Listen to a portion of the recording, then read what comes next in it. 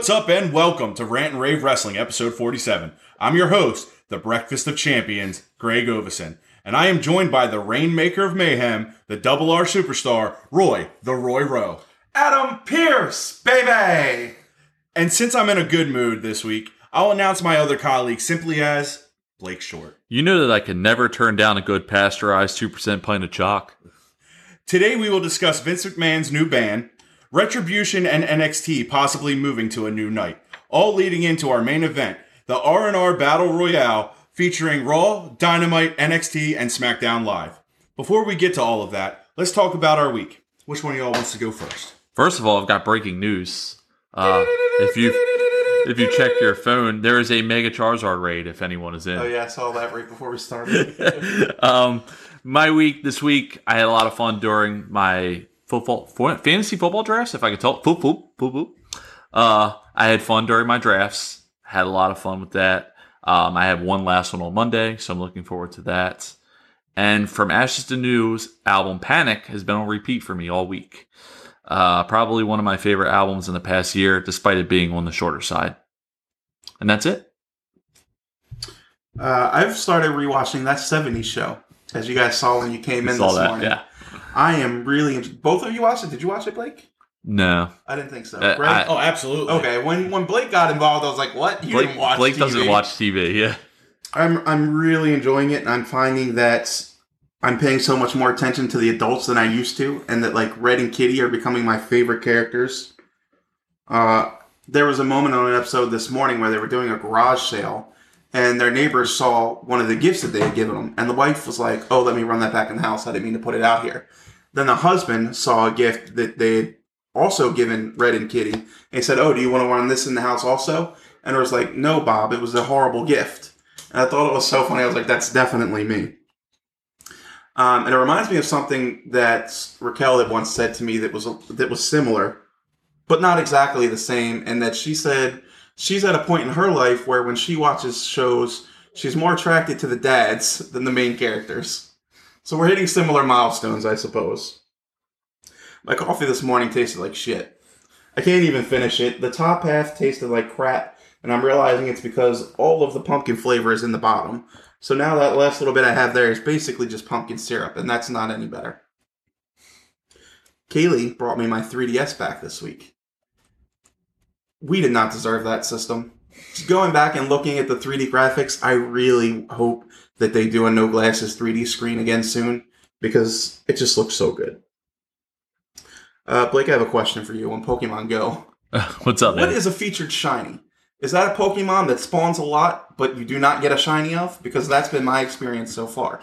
I understand that he pops up outside of my house every 3 seconds, but is there an increased rate? What makes him featured more so than the others? So I believe the featured shinies are actually new shinies.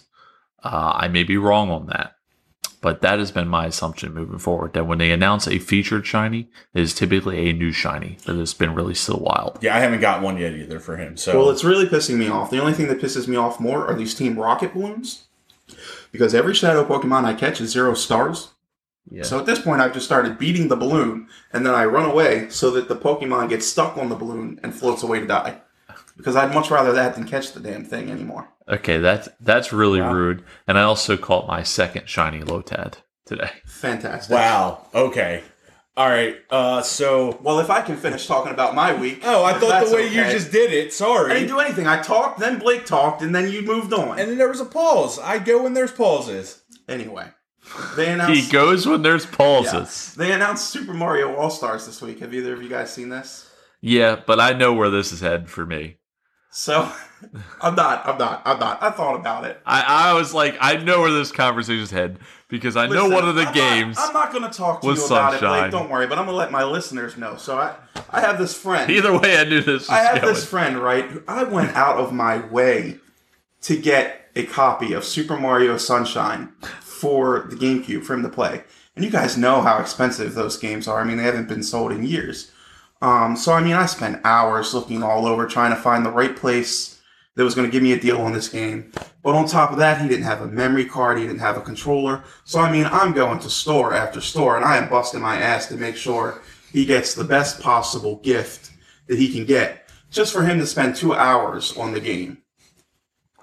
Which I truly didn't plan on bringing up until you just did. I just want to comment. So, unfortunately, Sunshine just didn't work for me. I've learned that open world Mario games, to a degree, don't work as well for me. It seems like the old school open world ones didn't, and the newer ones have. I don't know what the change is there, but it's just something that I noticed. Whereas, and I think Roy has noticed this now in the past few years, side scrollers always seem to work for me. Did you guys remember All Stars on the Super Nintendo? I do not. Was All Stars the mix of like golf, tennis? No. It was a collection of games, but it was like Super Mario Brothers 3, Super Mario Brothers 1, the second one, stuff like that. So I love that they're redoing it with All Stars 3D World. You get Mario 64, Mario Sunshine, and Mario Galaxy. I'm sold on Mario 64. I haven't played Galaxy, and I kept meaning to, but the game is still $60 everywhere I look, and even the used version is still like $60 pretty much. It's like 57 used. So I haven't played it yet. So they're doing a limited run too. It's only available physical and digital until I believe March 31st. Once that day goes, you can't buy the game anymore. Like March 31st of next year? Correct. Okay. I'm just making sure. Is there one this year? This left? year's been weird, and I'm just making sure that you didn't. That it wasn't the second March of this year. I'm just making sure that it wasn't like this past March it happened. And I'm like, well, we missed that. 64 was open world as well, right? Yeah. I never played Galaxy. Was that Galaxy also open is world? Similar, but not quite as open. It's just like these little planets you run around and. I had a Galaxy, maybe that was the second version of it on the Wii. Yeah, but I never finished it. Again, I think we noticed a trend here. So I've been back and forth on if I was going to buy it. They didn't really do a ton of updates to the game. I think I'm going to do it just to collect it. I don't think I'm going to open it. That's it for me for the week. Okay, it's my turn. Are you done? All right. So I have nothing to really report about this week. Like Blake said, I just couldn't wait to interrupt me to talk about nothing. I have had the new album Panic on replay. I kid you not. There was a day where I listened to it probably 7 times. That's a little extreme. No, it's not. I know every word to every song already. It's that damn good. The only other album this year that I would put close to it, I really don't know which one's better to me yet, is the new Amity Affliction album that came out earlier this year. Now, if A Day to Remember does release their album this year, like they said, I'm a bit biased. I'm assuming that's going to be my number one. But right now, I think From Ashes to New squeaks above Amity just a little bit. Another thing I would like to say, it's not about my week, but I would like to put it out there that I love my wife. My wife is amazing. I appreciate everything she does. And now I hope I don't get bitched at because I mentioned her in this podcast. No, that's not how you do it, Greg. You have to wait a few weeks. So it seems genuine. Now it is genuine. No, it's not genuine now. I'm just hoping I don't get bitched at now. See, which I'm going to because I said that and I understand these things. But at least this time I'm not going to get something put on Twitter like, oh, he forgot to mention this. At least I mentioned something. I need to ask. Oh, I do have one more thing. Oh, no. I do have one more thing. So go ahead and then I'll ask my question. So this week there was a bit of a scare. My mom called panicking. So she watched Harper for us one day this week, and my mom is in hysterics talking to Kim, and she says that Harper fell and hit her head on the concrete outside. So my first reaction is, how the hell did this happen? Did she try to walk already? Like, what is going on? So my mom got a new stroller for her, didn't realize it wasn't locked, and the whole stroller like collapsed, and now she's got this big bruise on the top of her head. But it's scary because she's a baby, and it's like, babies need to take naps. Babies need to do this and that. So I'm like Googling everything. Like, what do we do? We called the pediatrician. They never freaking called back, which is pretty annoying. But yeah, that was kind of a scary part this week. And then last night we went to dinner. We've been giving Harper food, like different table foods. She ate a piece of pizza and she got it stuck in her throat. And I had to literally shove my finger down her throat and scoop it out. By far the most stressful week when it comes to worrying about her. All right. Well, that changed the tone of my question, but I'm going to ask it anyway. Greg, I've got one simple question for you because we're going to your house tonight for All Out.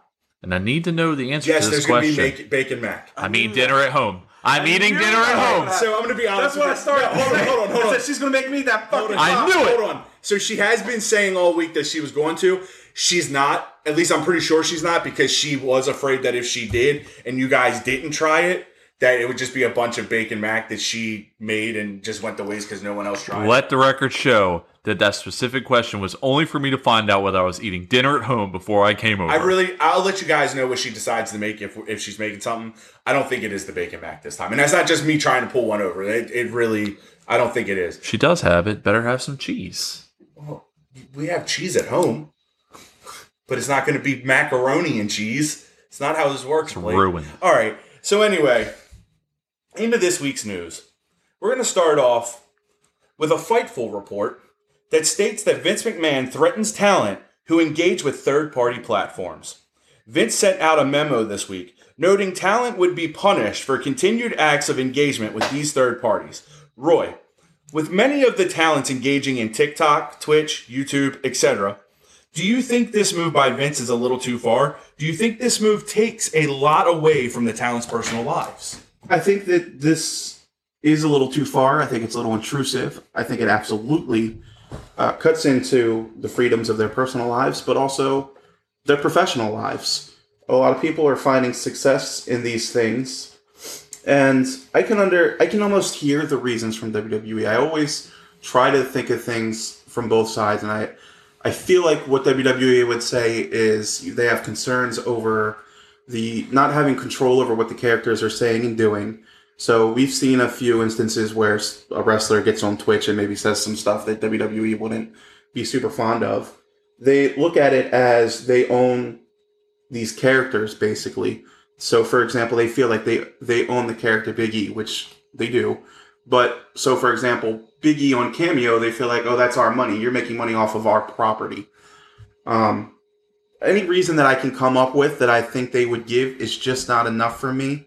I have to imagine that morale is going to sink because of this. I mean, what does this mean for somebody like Xavier Woods if they really don't want talent on YouTube? People like Asuka, who's trying to carve out another living there. I don't understand. I think it's definitely a step too far. And I think that we may see some backlash from this. If it truly is, especially YouTube and Twitch.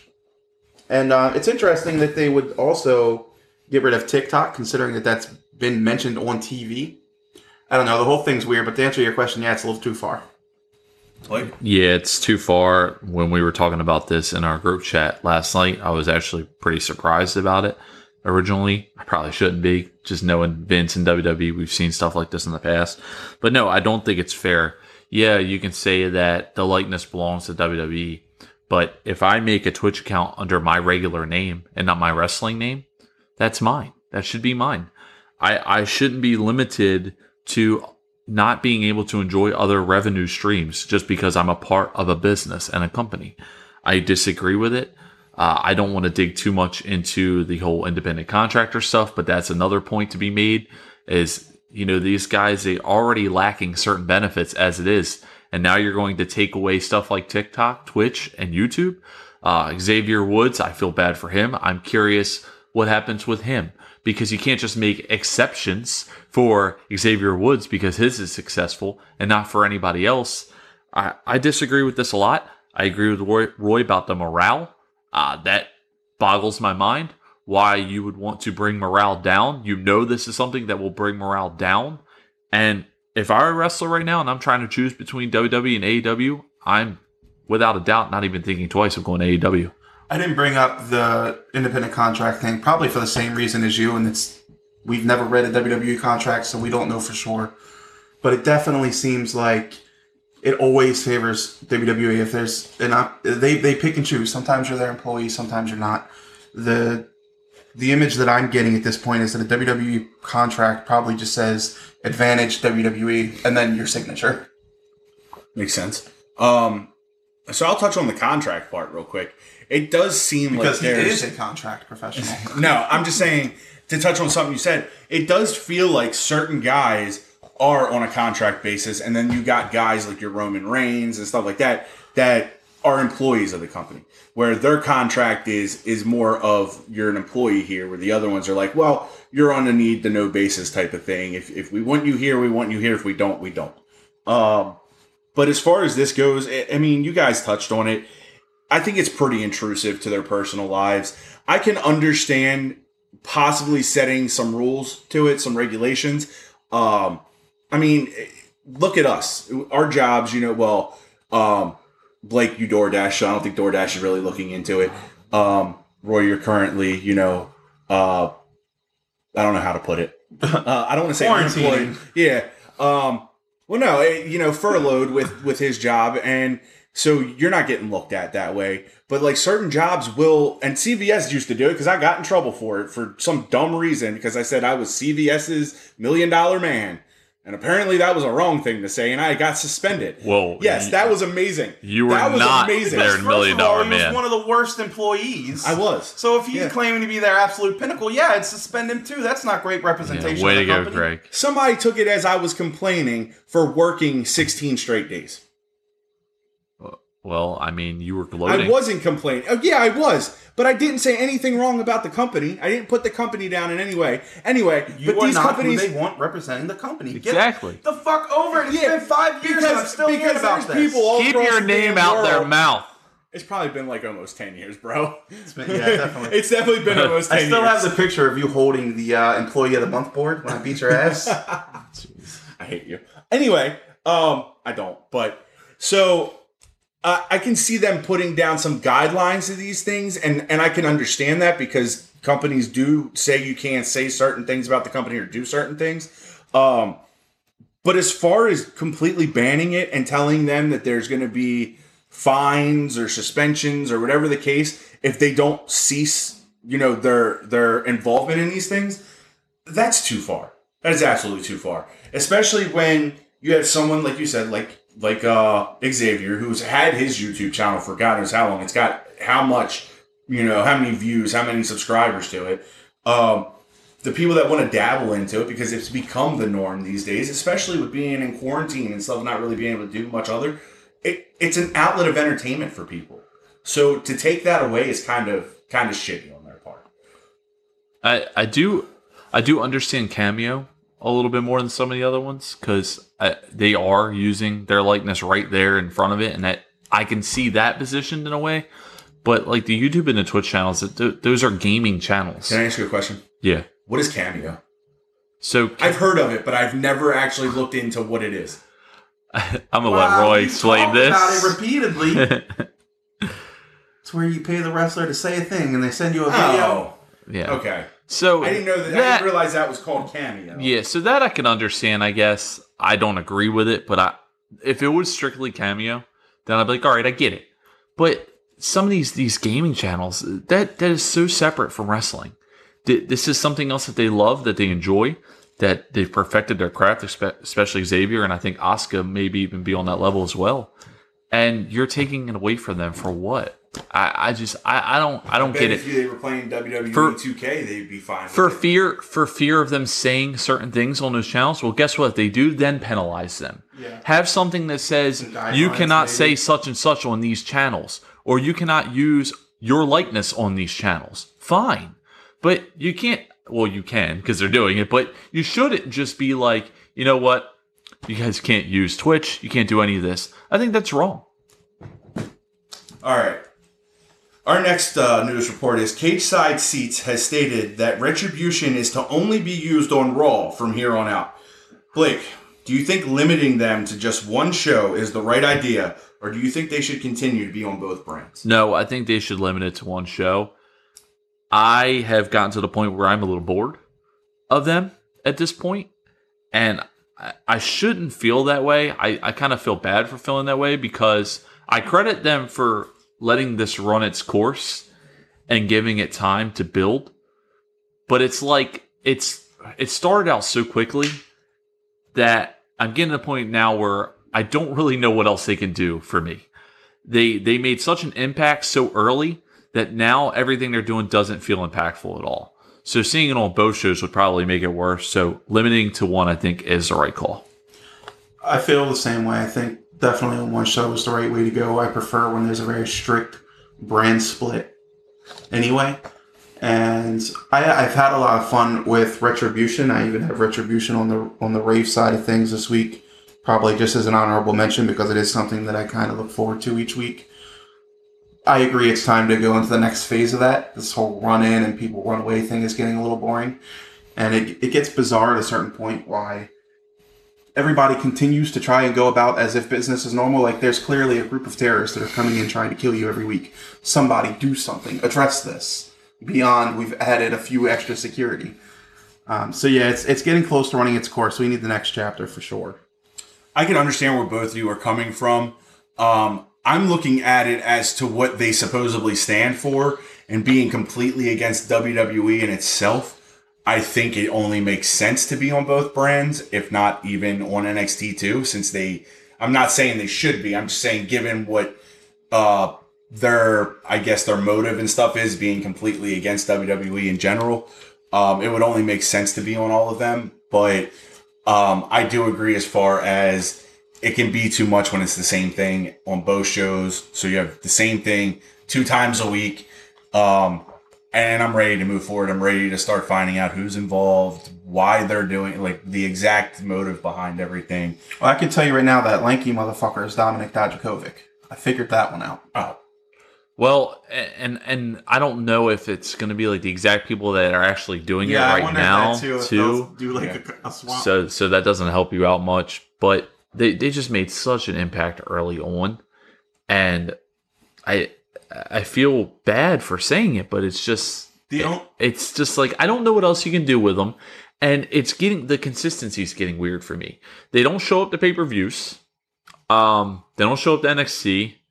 Which I guess you could make a point there, but it would be nice if they did. I think that would actually be unique and neat if they did show up to NXT. But they don't show up to pay-per-views, and then it's like they showed up on SmackDown, but then they don't show up on SmackDown.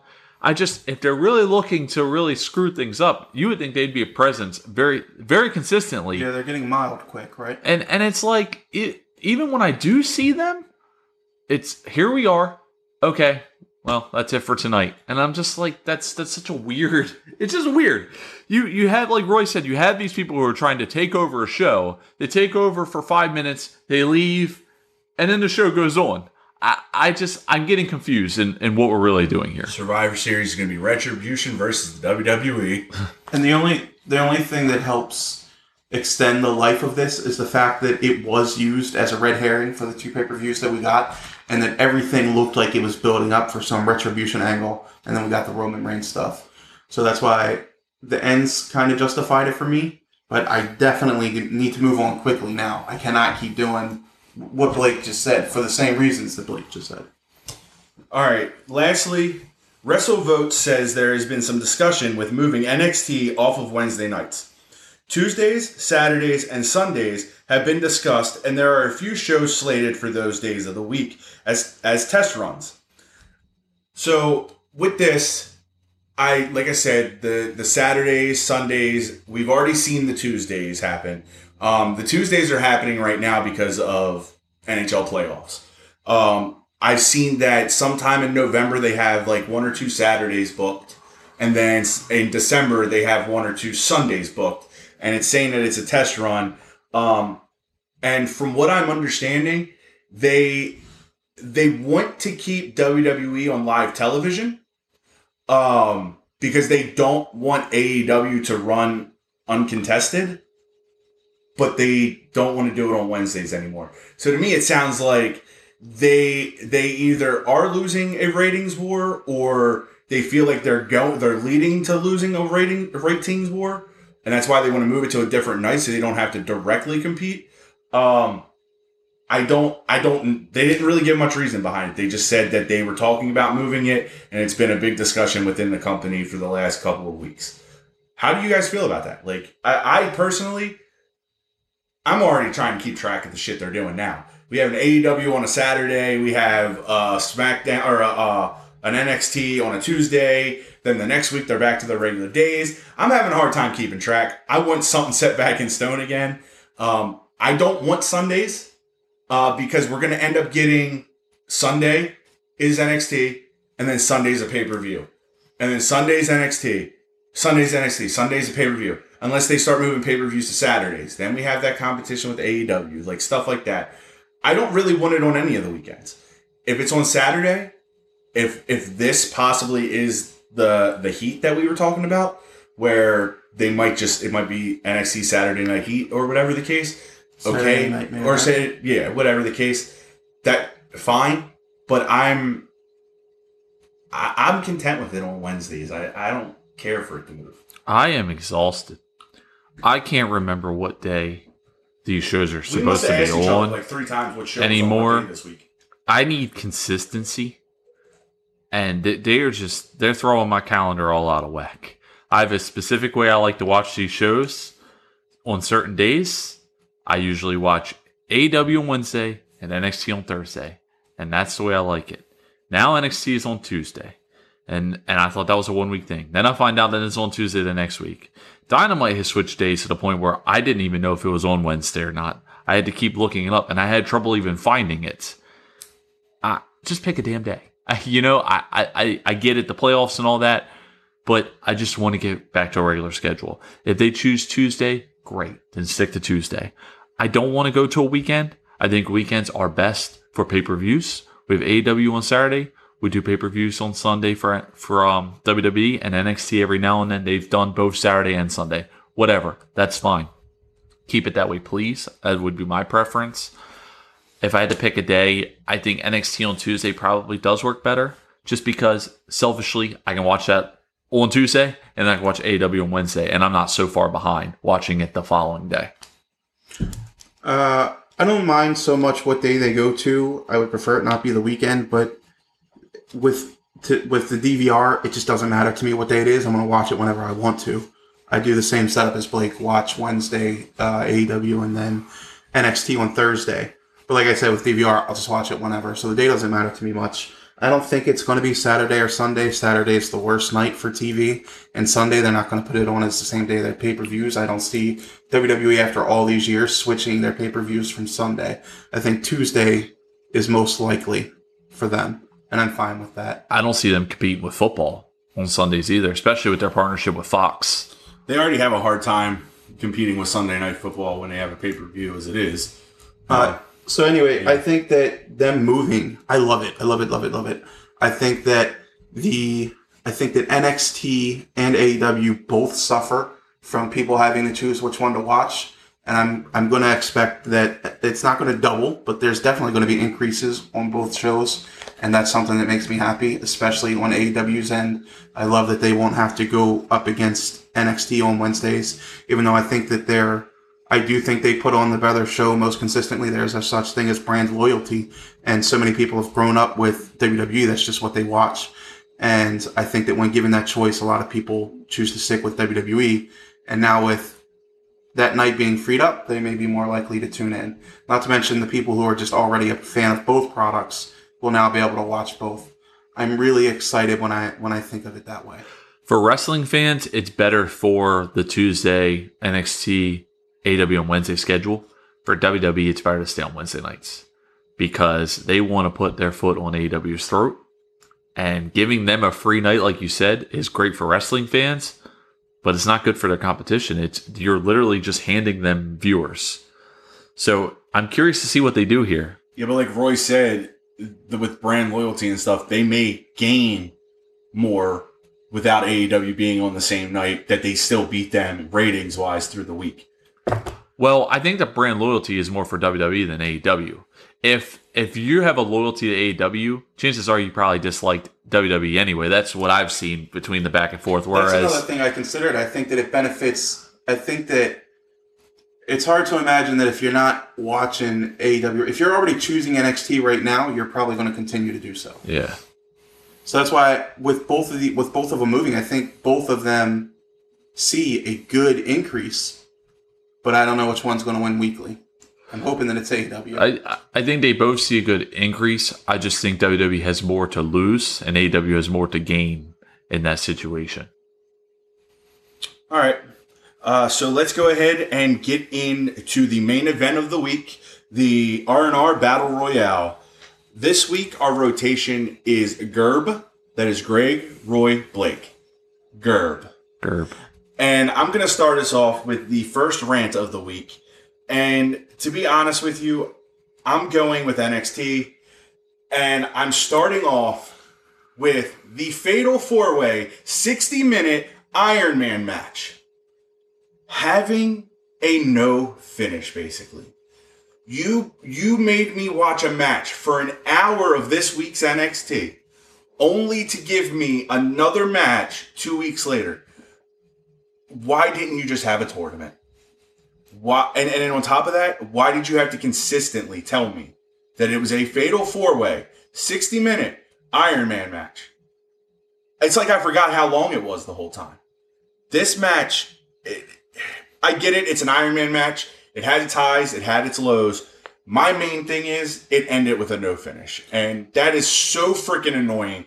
If you're gonna build, and I say this every time, it's just like if you're gonna tell me it's a false count anywhere, don't end it in the ring.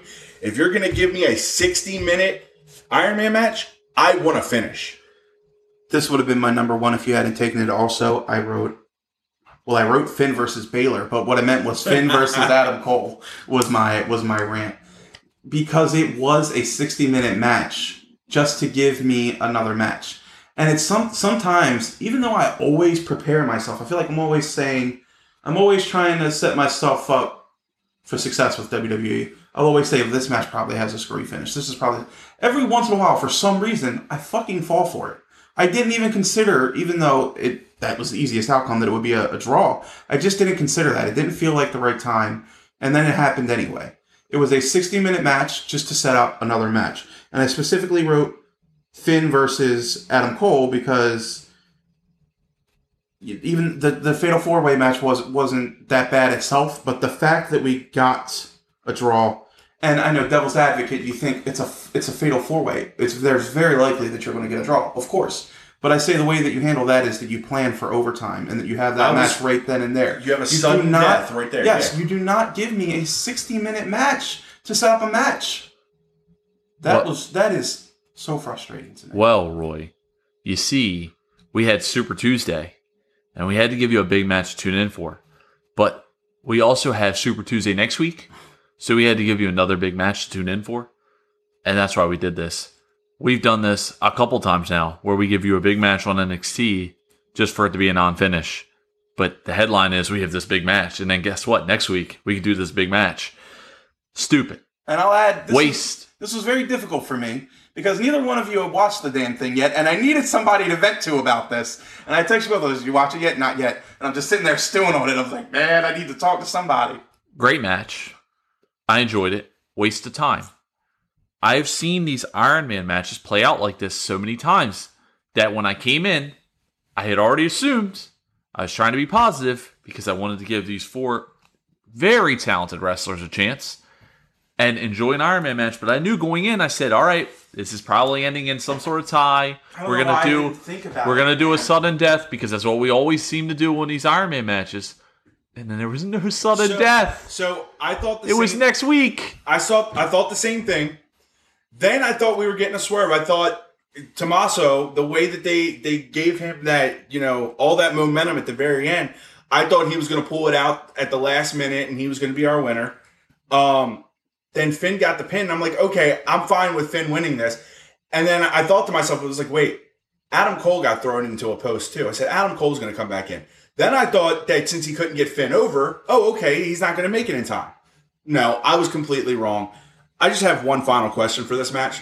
Can somebody tell me how long this Fatal 4-Way 60-minute Battle Royale or Iron Man match? You don't even know what match it was. That's why I told you. 300 fucking times. It's so frustrating. You just proved their point. I swear I heard it every 5 seconds. Well, it was 60 minutes, and it was an Iron Man match in case you weren't listening. Okay, because clearly I didn't know, and I needed to be told 300 times. All right, Roy, your number one rant this week. You know what's crazy?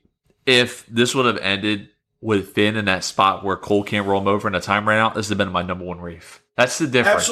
Absolutely. That's that one small, well, not small, but that detail, that one detail changes the game. And I actually thought Finn was going to win it, so they did get me at the end. I saw Adam looking in the background while the finish was happening, and I was like, well, that's a little weird. I have this game that I like to play, and you guys have probably heard me talk about it a few times. When the wrestlers come out for a big match, I like to see if I could read their faces and tell who's going to win. Finn came out, and instantly his eyes watered up. He was really emotional. I was like, Finn's winning. So they tricked me on that end part there, but man, it's not worth it. Yeah, it's not. All right, I'm going to give my number one rant to Raw. It's going to go to Raw Underground's Titus O'Neil. I love Titus. I do. I think he's such a great guy. We've heard some stuff in the past with the whole McMahon handshake. I don't know what the story was there. The information we got from it sounds insane if it was true. They did all this to build Titus up, and it felt so good. This was exactly what I want from Raw Underground, is just an ecosystem where the undercard can thrive and come back up. And why was so much of my time wasted showing me Titus O'Neil if that wasn't even the goddamn point?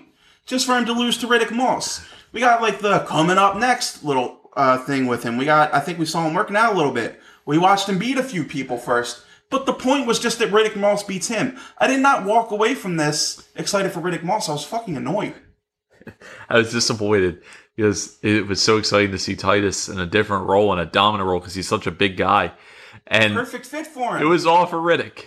They didn't showcase Riddick at all. I couldn't believe it. They showcased Titus, and then Riddick comes in. And I was like, wow, I'm kind of interested in this because they seem to be pushing Riddick a little bit on Underground. I'm like, this actually would be a decent win for Titus on Underground. And then they lost. And I'm like, wait, why did I do all that?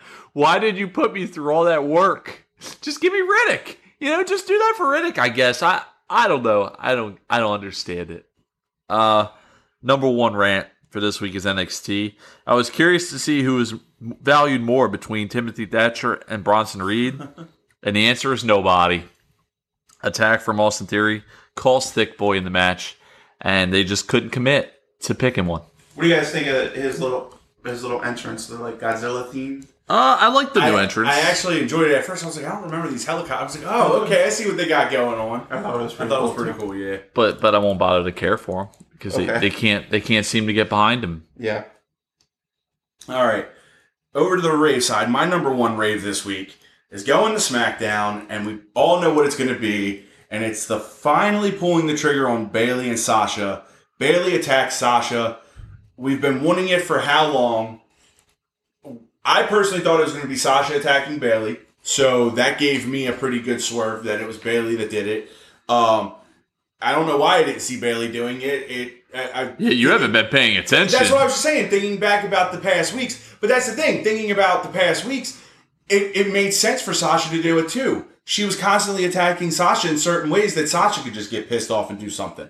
So, obviously, either one could from what happened. I thought it was going to be Sasha. It was Bayley. There's not much more to talk about. She attacked her, but it's finally what we have been asking for God knows how many years now. It seems like every year they do this, and they finally pulled the trigger on it. I got such a weird vibe from this moment because it was a great long-term story. Yet, I don't know if I was ready for this moment yet, if that makes sense. They did it so well that I guess I was just anticipating. I was anticipating this moment. Well, at some points, I was thinking if it ever would happen, it lasted long. Then I was starting to anticipate it based off the past few weeks.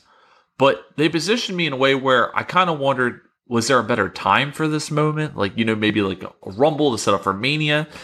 Was this the best time? Should we have maybe let this go on even longer? I don't know. The moment was really well done. There are no complaints there. I did have those thoughts. Right. But Bayley just lost her mind. And what really sold it for me was at the end with her neck in the chair. I know we've seen spots like that before, but I just felt like they hit home with that one. It worked. It gives us that time off for Sasha to come back, to build up towards Mania type of situation. Give it a little more of a long-term feel. The only problem is I don't think it's a build-up for Mania. That's way too long. That's why I'm saying if she's out with an injury, yeah. I'm just afraid of how that will go as far as the feud, if that's the case. I don't think this is for Mania. Mania is 7 months away. that's a long time to just hold Sasha out, unless Sasha has some other plans that I don't know about, Right. and maybe that is the case, and that's why they wrote her off. I don't know. So I thought the timing and everything about it was really well done. We all knew that it was coming. Somehow it still dropped my jaw when she kicked her. I just had my mouth on. I was like, what the hell? I definitely thought that it was going to be a promo when this finally happens, where I thought Sasha would be the aggressor. Eventually she would snap and it would be this big baby face moment for her. But instead it was a big heel moment for Bayley. For whatever reason, there's so many times I want to give them props when they do something right. There's so many times where it's long and it's drawn out, and I'm like, she's getting ready to attack. They're ready to attack. That was not on my radar at all in this moment. I'm looking at Sasha, and I'm just thinking about how she won't let the trainers let her go, and I was like, oh, but she lets Bayley help her. They respect each other, and I'm just like watching them, and then she kicks her, and I was like, oh my god, no! I wasn't ready for it. It did build so much sympathy for Sasha, because I was like, good lord, she really beat her down. Great moment. Again, you stole my number one, Greg. I think that she'll probably be gone for a little while. One thing you guys didn't talk about, that was probably my favorite moment, was Bayley looking over at Michael Cole and saying, is it boss time now, Michael? Absolutely hilarious. Great moment. My number one Rave is going to go Got to keep them in check. And I hope you guys, I'm kind of combining two things. I hope you guys understand. It's going to be I guess I could title it as the universal picture over on SmackDown. This is the Roman Reigns, Jey Uso stuff. I hate going last. And I also packaged two things together for this, so I'm assuming you're probably going the same route I was going to go. The Roman Reigns stuff, the segment at the beginning with Paul Heyman, fantastic. Roman Reigns is finally not the goddamn underdog. He's the Brock Lesnar. It's been that way for years, but for some reason, every match was, can Roman overcome the odds? Yes, the fuck he can. Yes. Every time. Yes, he will. Is it 10-on-1? He's probably going to win in 5 seconds. Relax. So for his character to enter that next stage, I love that. It makes a lot of sense. I don't know that they necessarily planned this far ahead, but Heyman is always, in the feuds with Lesnar, he's always taken the time to stop and compliment and respect Roman. Paul Heyman had teared up a little bit in that segment, and I thought that was weird. It kind of made me wonder if he was upset to be doing this, because we also found out that Brock Lesnar is not on a contract right now. So I wonder if there's some behind the scenes stuff there, or if he was just caught up in the moment. Maybe it means nothing at all. But yeah, so that's the first part. And it's funny because one of the first things I thought were, how are the Usos going to respond to Roman's new attitude, to his new alliance, because they're on the same show? I didn't think it would be addressed, or if it was, that it would just initially, what's wrong with you, man? I hate you now. You're the worst person I ever met. And they didn't go that route. He immediately ran into Jey, right? Yep. And they had a nice moment. It really felt like family talking. I loved that. They pulled the trigger on Jey winning the main event.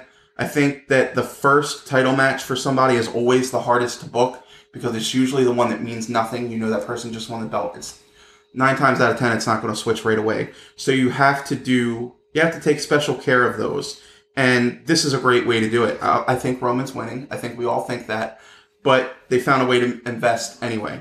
And I also love the justification in the beginning, because I thought it was a little bizarre that Roman was saying, or that Roman and Paul both felt like, for example, Fiend was nothing. Someone's like, well, we see the Fiend. We know that he's very dominant. Why does Roman not understand that? And Paul says, can you imagine the Fiend on the talk show? How's it feel to be champ?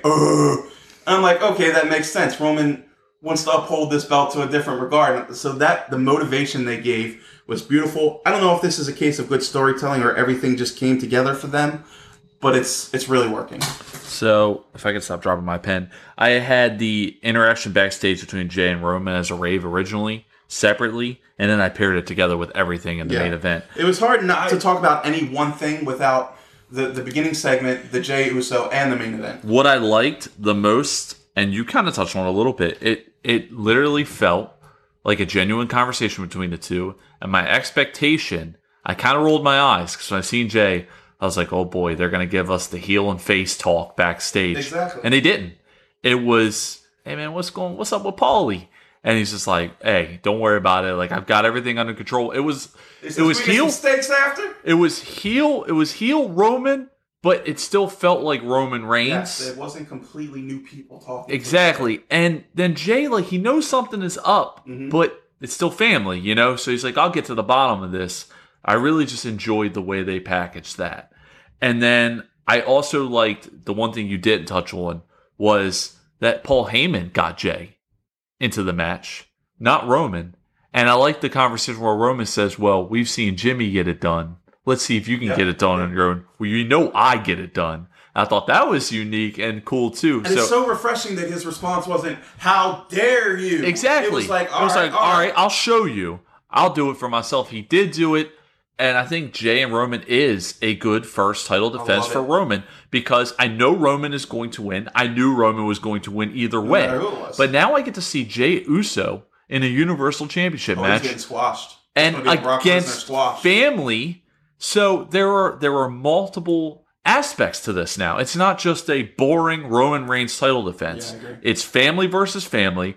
Jay in his first ever main title match. There's a lot of cool things here. And can I say that he really stood out to me as somebody that could be a single star? Yeah, he really did. I think Jimmy is better. I've always felt like Jimmy was the better Uso.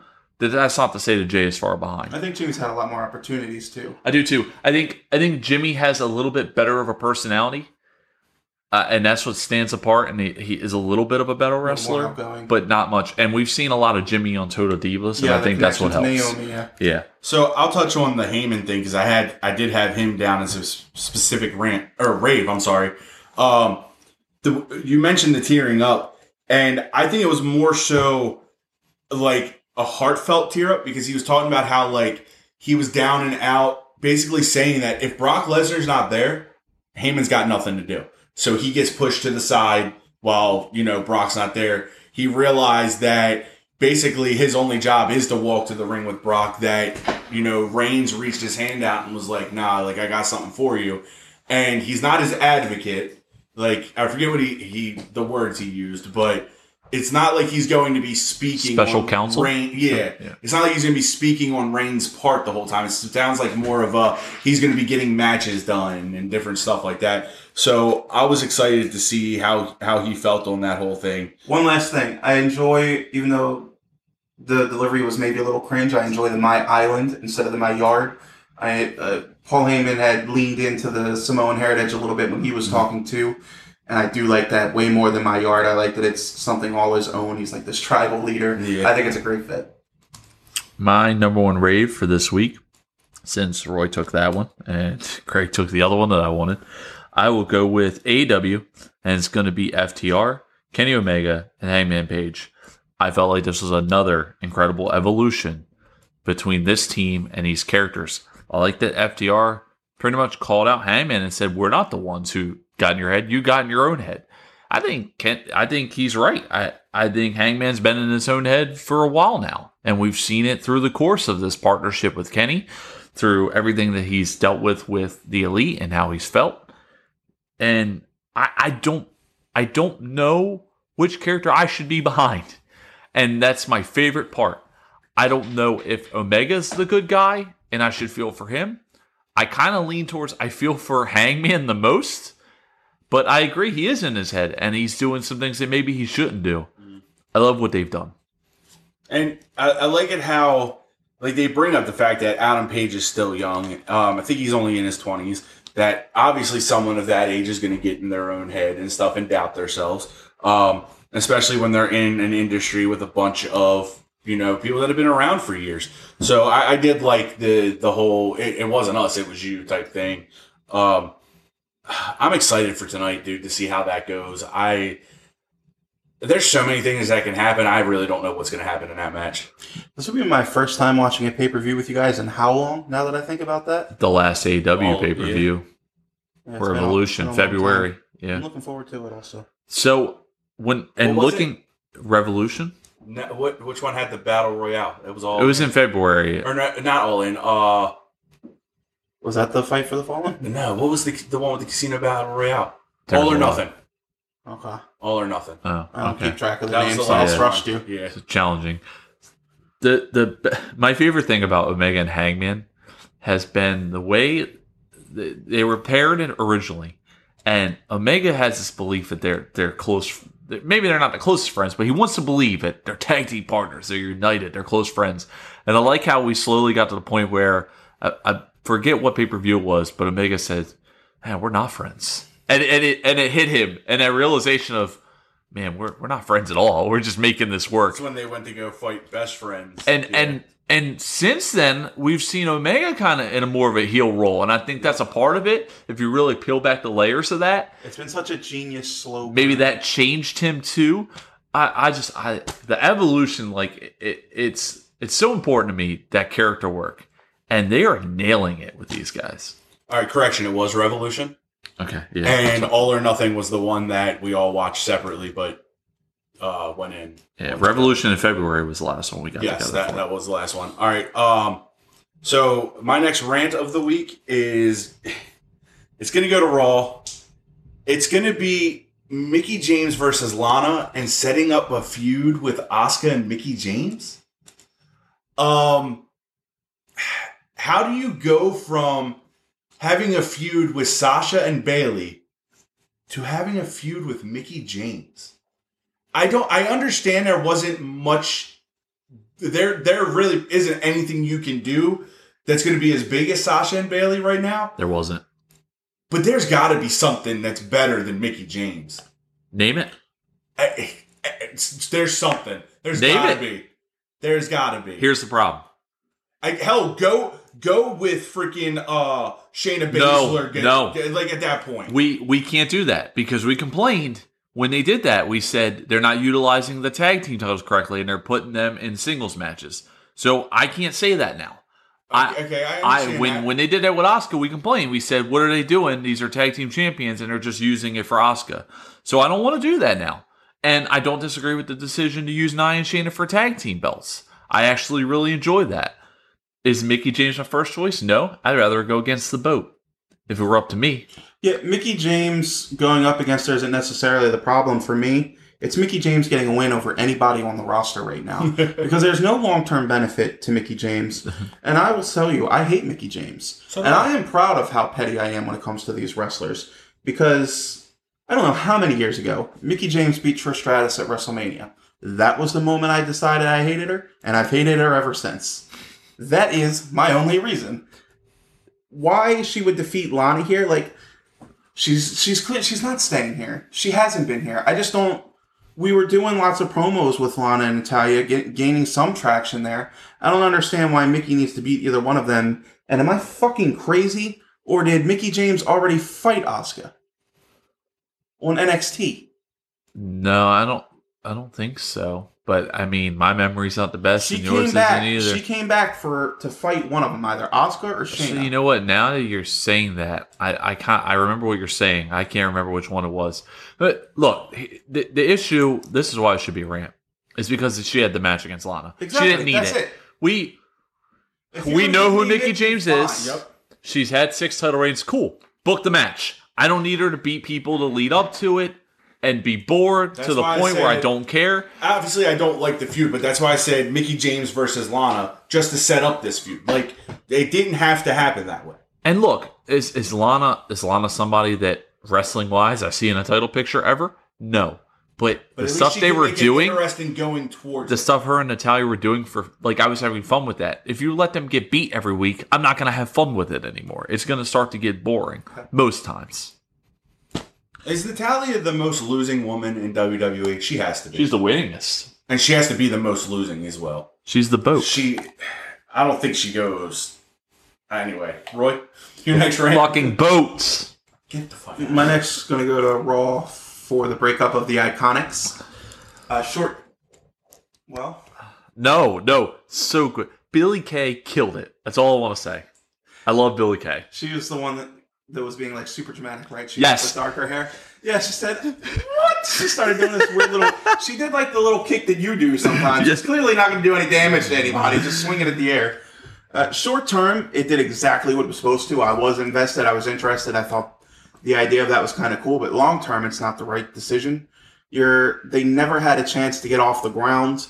I can't imagine either of them making a ton of headway in the singles division. Maybe there's big plans for them. The women's tag division, what is the women's tag division? So, from what I've understood of this, it's for a singles push for one of them. They don't have anything for the other.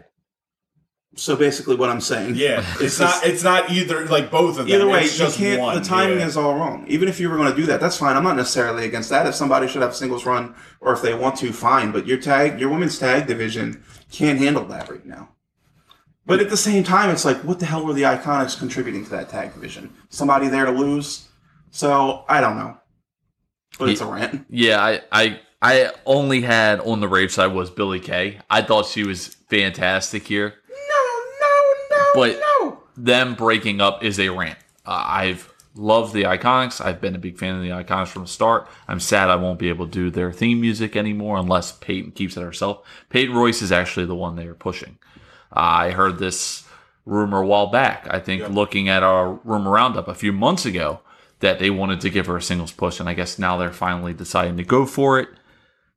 I don't want to add. I'm going to add it to it, even though it was a rant. I also enjoyed the way Peyton just shoved Billy in Raw Underground while we're talking about it. And then she just kind of like, Vince McMahon puts his like shoulder on her and she's like, it was almost like she didn't do it. Like she didn't want to see that happen to her. She's just like, just get in there, Billy. And then it happened. She's like, ooh, that wasn't quite, that was worse than I thought it was going to be.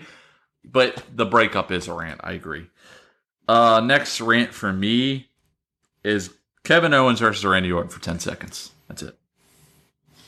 Yeah, that's all you have to say about that one. I don't think anyone's disagreeing. So, maybe Roy hates Kevin Owens. He probably enjoyed it. Fair. But back over to the raves, if you're not gonna, contest this. I'm gonna give this one to, and it's actually gonna go to the video package of the Nightmare Family. And I know you guys don't like them, but I enjoyed this video package. Ring the bell. Ring it. I'm not doing it. Ladies and gentlemen, for the first time tonight, it's time for Rant versus Rave. So Roy's just going against me simply on bias. I enjoyed it. I thought that it was a pretty good package about how you don't have Matt Cardona and Scorpio Sky as part of the Nightmare Family, but they have this common enemy, and for specific reasons that they're like, okay, we're teaming up because we want to take them down. You obviously have Cardona's a little bit for what the Nightmare Family is because it is like one of his best friends, but Scorpio Sky just freaking hates Dark Order. Like he's just tired of them.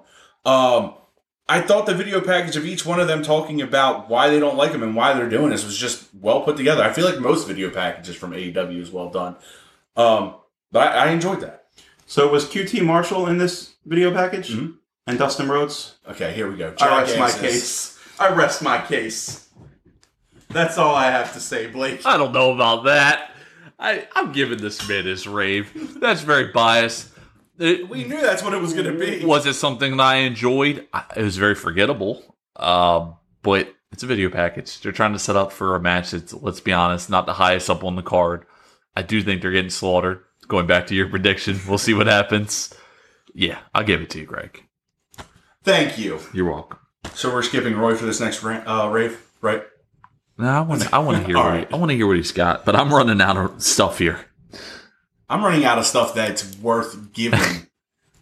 Okay, I don't know how because I still got a few good things on my rave side. My turn, right? Yes. Correct. Randy Orton, Keith Lee, Seth Rollins, the main event of Raw. Yeah, that's fantastic.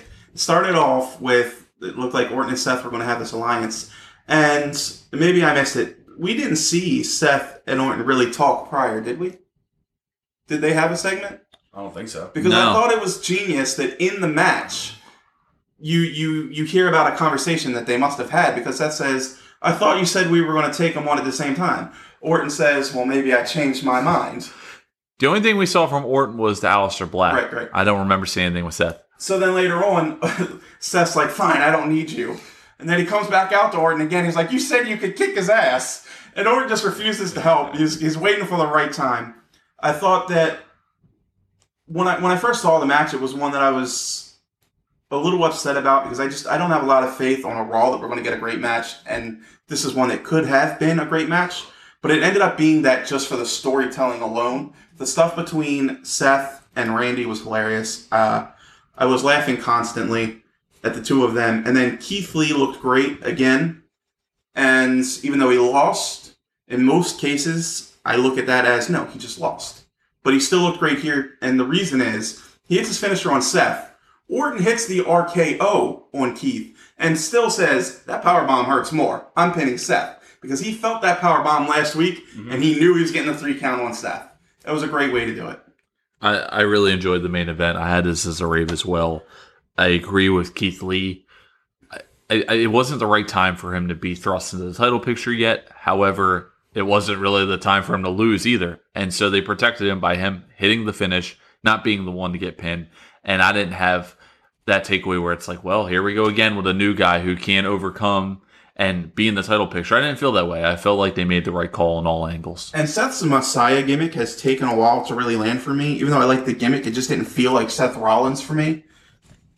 It always felt too much like Seth Rollins playing a character. And these last few weeks, I feel like he's really settled into it. And one more thing, I don't remember if it was last week or this week. I think it was last week when he was talking to Ray. But he told him at the start of the match, it was with Ray, he said, and it may have been earlier in the night, I can't remember. Anyway, he said, go ahead, take your best shot, and he leaned in. Ray punched him, he goes, ow! So go ahead, take your best shot, ow! And he's immediately like in pain. He's killing it. Just with the little stuff that he's doing in his matches. Things that he's not even saying when the mic is to his mouth is what's winning me over. Yeah, I liked when he was beating up Dominic. He goes, "Hi, Dad." Yes, exactly. He's done a much better job in the last few weeks. I think the Ray storyline has really pushed the Messiah further. My next rave is going to go to SmackDown. It's going to be the Sheamus attack on Big E. I enjoyed the fact that although I kind of knew something was happening, that they set it up to be a surprise for Xavier Woods. He's got the cake. Big E's pumped up and ready to win that fatal 4-way. And I felt like this was the right call in so many ways. It wasn't time for Big E to be in the title picture yet because of the things we just spoke about with Roman Reigns. I don't want to see Big E against Roman Reigns for him to lose. But it also would have been disappointing to have Big E in that match after all this talk about Big E and his next big step for him not to win it. So what do? You protect him by not having him in it at all. He's had this feud with Sheamus, so it makes sense for Sheamus to be the one to do it. And the white noise through the car window was actually really impactful to me. And I thought it was just a nice segment overall. This was a rare time where I actually almost cringed and felt bad for a wrestler. We see these wrestlers get their ass beat weekly, and it's just content to us. It doesn't mean much. When he said Woods is here and Big E's face lit up and he's walking with that cake, we all know an attack is incoming. It's not really Woods because he's going, where you at, Woods? And my heart just broke when that cake fell. I was like, because I could just see myself like with one of you guys. I'm like so excited. It's your birthday. I got this cake. Somebody fucks me up and puts me through a windshield, and I drop the cake. I felt so bad for Big E. Like, I really felt like this was a guy that I know, and I just felt bad for him. I had that same feeling, and now I'm starting to wonder, where was Woods? We never saw Woods. Why did that guy say Woods has arrived? I was curious about that. I would like, if there was more to this, that Sheamus wasn't the one who set him up, that really there's something deeper Woods is like, they took away my YouTube, so now I got to go for the Universal Championship. You know what? If Woods you is make like, that a storyline, I'm in. I'll take it. I'm gone, so now you're going to go for a singles run. Whatever, something like that. I'm curious to see if there's more to that. But, man, I did feel bad when that cake dropped. I'm like, no.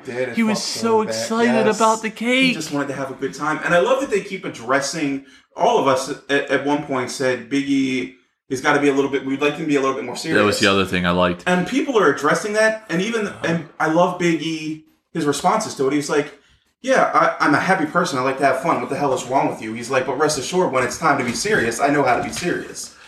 And Sheamus hit on that very well, I think, because he was right. You know, Big E's supposed to be preparing for one of the biggest matches of his life, and instead he's focused on celebrating Xavier Woods' birthday. Sheamus is kind of in the middle of finding, I think, his next evolution of character too.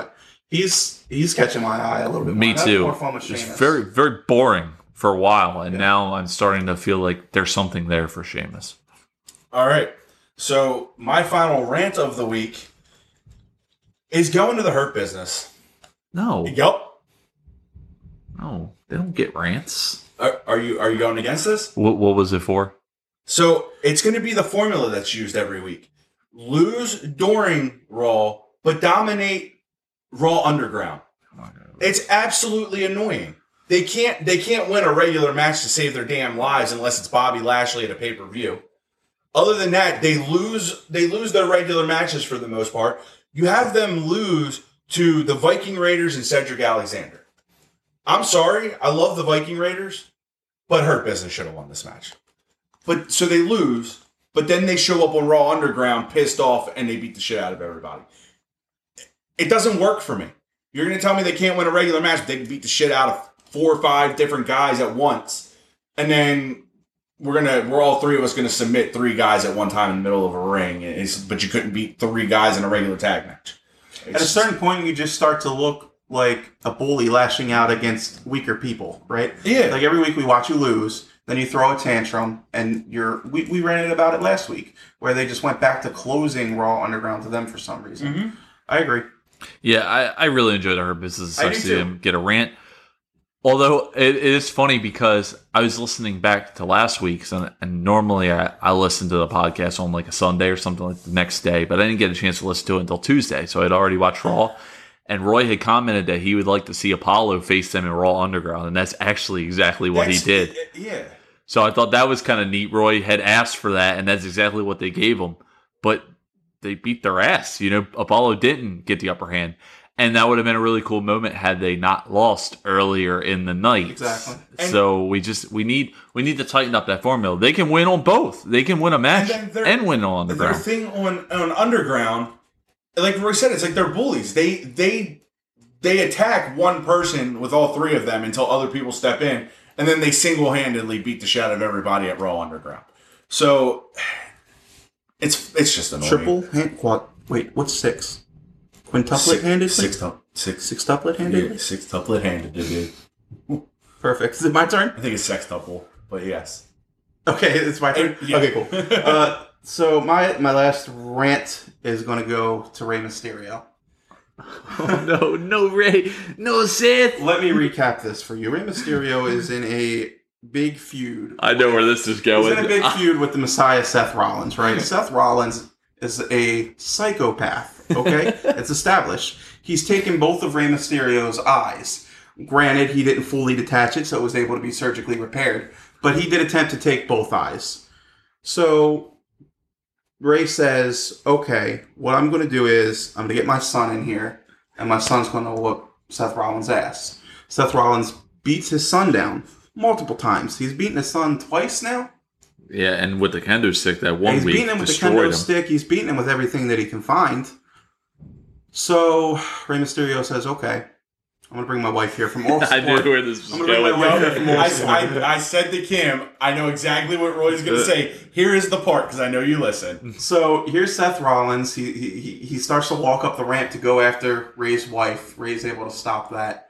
But Take me, Seth. it's very clear that Seth was going to do something to his wife, the same as he did to Rey, the same that he did to son. Poor Angie. To his son. And Seth even said at one point, he said, Rey, you're missing an eye and your son can't stand straight. What is wrong with you? I think of that every week that Rey goes after Seth again. He's a benevolent Seth man. is trying to walk away. He is. Rey won't have it. What did Rey do? He said, you know what? I'm going to bring my daughter along. There it is. He continues to bring more family members for Seth Rollins to destroy week after week. He is the worst father in the history of WWE. He is the worst family man. Incredible. What is his plan? Why is she here, Ray? Stop this. So I specifically said to Kim, I said, great, here goes a rant for Roy. She was like, why? I was like, because now his daughter's there. She was like, yeah, but what does that mean? I was like, he keeps bringing family members there and they're going to get hurt. I don't know if Monday Night Raw deserves that rant because it's kind of a They playful absolutely rant. deserve it. But Ray, what are you doing, man? Knock it off. Leave them at home, please. My final rant is going to go to Monday Night Raw. And we talked about Retribution. I'm going to talk about it a little bit more. I'm starting to lose interest in them. I felt like this week was a step back. They just showed up for a couple minutes. They pop in. Ha ha ha, we took over. All right, we're out of here. And the show went on. We need closure. We need to find a way to either, if you're going to keep building this, build it a little bit differently. We just need to alter the course of where we're at right now. The course that we're on is the show starts. They tell us that, hey, these guys are going to come in. Security, please make sure they don't come in. Do your job. Security never does their job. WWE security is the worst security of all time. They've always been. They've always been useless. And Retribution shows up. The lights flicker. They come in. They take over. Cue to commercial. Okay, show goes on. That's just not working anymore. And I still have something there for this group. I'm still curious and I want to see more, but I'm afraid if they give me a couple more weeks of this, I'm just not going to care anymore. All right. So, final rave of the week, and this is for multiple reasons, is going to Pap and Best Friends. And the reason is AEW knows how to start a show. They've done this multiple times where they've given us something great to start the show off. And you have Best Friends just attack Santana and Ortiz. At one point, there was a pyramid of chairs set up. And this is all before the match even starts. It was a good, 10 minutes of them just fighting. And then, someone goes through chairs. Then they have the actual match where you think, Trent and... why do I have a hard time remembering second people in tag teams all the time? Trent and... Blake, you're the name guy. Yeah, I know he's got me messed up now. Trent and shit. Yeah, I can't think of his name right now. I can't think of his damn name. And we call ourselves wrestling fans. What's his name, Roy? Trent Beretta and... I can't think of it. They have no fucking clue. Yeah, I can't think of it. I'm drawing anyway, it's one of those moments where the information is always there, but because Greg's asking for it, it completely left my brain. Yeah, that's where I am. That's where I am. It's gone. I can't recover. I don't know why I do this with tag teams. And then next week, I'll remember... the other one? I'll forget Trent for some reason. And none of us will remember Trent's name. But... Trent still held his own while the dude was down from putting himself through chairs. While other unnamed gentlemen. What is going on in my head right now with this? But anyway, I thought it was a really good opening to AEW, and I still enjoyed the match when it actually started. I'm looking up said name now. Said name being looked up. Because it's going to bother me. Ladies and gentlemen, breaking news here at Rant and Rave Wrestling. Okay. What's it start with? Wait a minute. Give us one letter and the first person to get it between me and Greg wins. This is worth noting. So I tried to be lazy, just type in Best Friends. Okay. Bad idea. Yeah, that wasn't going to work. No, it did not work. I got Best Friends Forever. Okay. Forever. Dog Place. It's great. Best Friends AEW. Who are the best friends in AEW? Chuck Taylor. We said give us a letter. Chuck Taylor. Damn it, I lost. You guys lose. Rant. All right. My turn, right, for rave? I'm stuck in between two things. I'm going to go with my last rave being Jake Roberts. And it's going to be just for one part in the beginning of his promo when he came out and he starts talking about a squirrel, which I'm already invested. I love squirrels. Okay. And he says, "You're not going to bust a nut." I'm like, what the hell? I did the same damn thing. He clearly did not mean to say that. Do you understand how that sounds? You can't bust a nut in this ring. Then he says, "You get it? You ain't getting none." And I was like, damn, that was good. That was so good. It was definitely one of the best lines of the night. I thought it was a fuck up. I don't know if he saved it or if that was the part of the plan all along, but I loved it. So, I'm okay with it just being that part because this whole thing was a clusterfuck. And I swear to God, I heard, "I'm going to stop talking, but let me tell you this." Okay, the time for talk is over, but hear this out.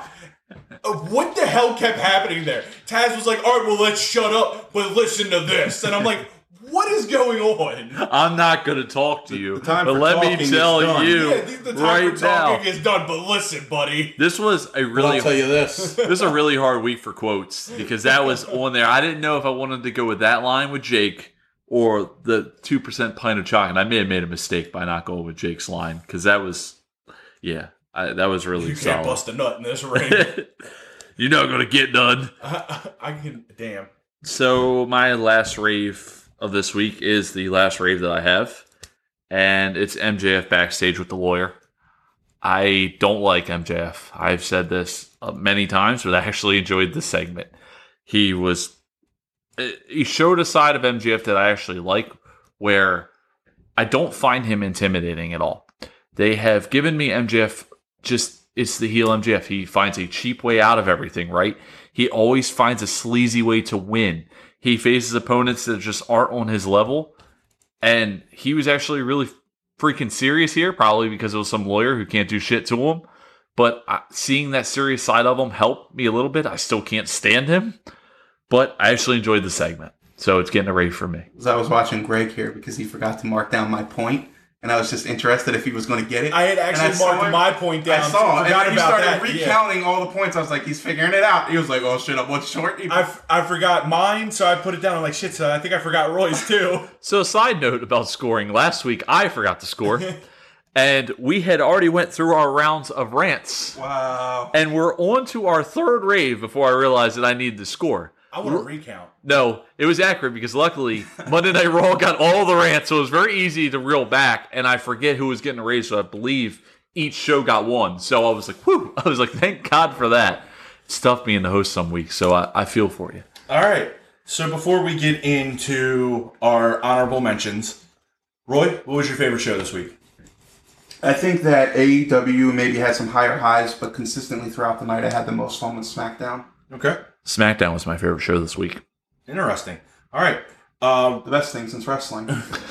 Blake, rant honorable mentions. I've got nothing on either side. Roy, rant honorable mentions. First of all, I get to do honorable mentions first. No, he was last this week. Yeah, but we agreed that he doesn't ever get to go first. Did we? Was this an agreement? It was your rule. When? That Like was 2 an weeks agreement. ago. Yes, you've already fell back on the rule. I don't have any more rants. I actually I had 5 for the week and had just enough to get all 3 in. All right, so I have 2 left. It's going to be the finish to the tag match on SmackDown. I don't understand why Bayley attacks Sasha after they both take the pin, basically. And it's the same thing they did at the pay-per-view. They basically took both of them out at the same time, and that was just annoying. I do love that we got what we got out of it. I just thought the finish to the match itself was, if anything, have Sasha take that pin and Bayley get pissed. So then my other one is going to be fucking Rhea Ripley. Like, that was almost cringeworthy to watch. Like, whatever the hell's been going on the last couple of weeks, and then she's finally back to her aggressive side just out of nowhere. Somebody posted a video on Reddit, and I've talked before about her jacket grab. They showed a video where she was making a save on Bianca Belair. Charlotte's beating her down. She comes out, stops at the ramp, still does her full taunt first. Does the little step thing, the jacket grab, everything. Meanwhile, Bianca Belair is still in the ring getting the hell beat out of her. I have nothing for this whole cage match for next week. I don't have anything either. Ripley, unfortunately, just has been ruined. Yeah. And I think a lot of it has been self-inflicted. What did you just say? Ruined. Ruined? Ruined. All right. Roy, honorable mentions for Rave. Wait, why don't I go first? I was just kidding. You go first, please. I actually don't have any. Okay. Randy Orton talking to Aleister Black before the match. Fucking hilarious. I love that Kevin Owens got defeated so quickly and decisively as he should. Bullshit. I did have Retribution on the Rave side. Not so much for their involvement on Raw. Just in general, I like having a story that goes week to week. Candice LeRae inviting Knox over for dinner. It's just a small thing. I thought it was kind of cool. MJF, thought he did look great. I like the same thing as you, but I also like the beatdown at the end. Mm-hmm. Sami Zayn asking for a manager was hilarious. He said, "Who is the floor manager?" Damn, I meant to write that down. You missed that a good one. Yeah. Damn, yeah. And he gets on the microphone. It's not in your notes. Great. Sammy continues to kill it. Was it in the graphic? Was it in the graphic? Not in your notes? Great. The lunchbox swap on SmackDown was pretty funny. That is genius. That's the safest place to keep your contract because nobody's going to go after your little lunchbox. Can we talk about that? Yeah, we can. I'm starting to feel like Otis is not cashing that briefcase in for the main title. He's going to be like, "Well, cash it in for the tag." Yeah. And we're going to be like, that is so stupid. It is stupid. But I do not see a path for Otis. And there's been no tease of him. And having that like little briefcase, I swore like that was Otis's. Like Otis has a mini briefcase and he has, or not Otis, that was Tucker's. And my first thought was, oh my God, they're going to have Otis cash in with Tucker for the tag team titles. I really think that's the route they're going to go. Do you guys think so, or I don't know where they're going, but I can see that happening, and I can see me being very upset. We actually talked about that being a possibility around the time of the Money in the Bank, if you guys remember. Yeah, it would definitely be disappointing. that doesn't make any sense? You know, you have a shot to do, and you know how they're going to position it. It's going to be Otis going, "Oh man, I really care about us as a tag team," and blah blah blah blah blah. Let's go for it. No. So be selfish. To touch on this, Morrison taking the briefcase originally, I was like, this man really thinks he owns this. And I had a lot of fun with that.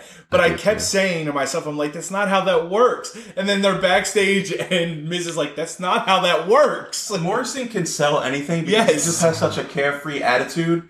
Like, we all look at it as, you're a fool. Like, it doesn't work that way. He's smiling. He's happy. Right. He's got a contract for the title. Everything's great in John Morrison's world. The best part was he was still okay with having a sandwich. The best part was the sandwich. And Miz was like, no, you're not eating that. No.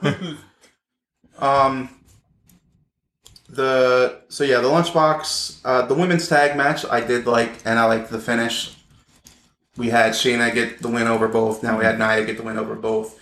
And there was enough in the match where I could see why Bayley would be frustrated. She's tired of not being two belts Bayley. She's just tired of it. So that still makes sense to me, and I thought it was good spotlight for Nia because the team definitely seemed one-sided after that title match. So this was good for her. And then last, but certainly not least, Mauro Ranallo is out, and baby Wade Barrett is in. Am I the only one excited for this? I'm excited for Wade Barrett. I like Wade. Now listen, but I love Mauro. Mamma Mia. He's already pissed. Anyway. At the pay-per-view, there was a moment, did you guys catch, where Adam Cole was coming to the ring, and Wade Barrett's like, this guy comes to the ring, he's got yellow and black armbands, and he goes, boom, I love this guy. Hilarious. Who was it, Beth Phoenix? She's like, oh, maybe a little biased there, but still, absolutely hilarious. All right, so my honorable mentions are going to be the street fight on NXT. I thought that was really good. I, for whatever reason, love the idea of having a forklift at ringside. That was just awesome to me. Always tip your forklift driver. You're right. The 8-man tag match on AEW with Jurassic Express Young Bucks versus Private Party and... See, I always do this with tag matches. I'm done. I can't help you no more. Oh, it was... that's why, because I don't give a shit about SCU. Wow. That's why I forgot about it. Best move Scorpio Sky ever made was getting out of there. Is he out of there for real? Dude, they don't ever mention him. They mention him as a singles competitor now. Let's see you. So, Christopher Daniels alone. So catchy. Get the hell out of here. So I loved Dolph Ziggler versus Keith Lee. I thought that match was awesome. It was, but You got to turn this microphone off. Oh my god! What was wrong with awesome? Oh, that's right. Dolph lost. Sorry. And then my last one is... Yes, and everybody knew that. If you book Dolph Ziggler versus that fucking Meowth plush right there, guarantee you, Meowth is tapping him out within 30 seconds. He's really going to turn him out. Meowth's a bitch anyway. No, here's the issue, though. Is Dolph Ziggler was looking really good on Raw Underground. And he was starting to recover. Who looked good for big man throw around? Dolph Ziggler. Yeah, it was. Okay, anyway, I thought the match was good. Dolph Ziggler, no matter if he wins or loses, the match is usually really good. That's true. The biggest win of his career, I'm sure. Anyway, so... I mean, is that our fault for coming in and going, easy Keith Lee win, I'm not that interested? Yes, because every NXT star that comes up faces Corbin in a long feud, or Ziggler in a quick squash. Yeah, and we've seen that on repeat for a long time. My last one is Rollins and Dominic again. I love that Dominic gets his ass kicked lately, but he still puts up a fight every time. I think he's overachieved, honestly. I think he's exceeded a lot of expectations. It was weird to me that he was in a position to have a WWE title shot. That was weird. It was a little odd to me. A big part of me was hoping this is where Dominic snuck out the win just to lose in the four-way, but for some reason I wanted that to happen. We need to see Seth versus Ray's daughter next week for sure. It's going to be a handicap match. Dominic and Ray's daughter versus Seth. Or just have a battle for custody for the daughter. Oh my god. Okay, this is getting a little out of hand here. All right, so this week, In last place, with -6, They deserve it. is Raw. That's 2 weeks in a row that they've had -6. And your winner, and still the champion, AEW.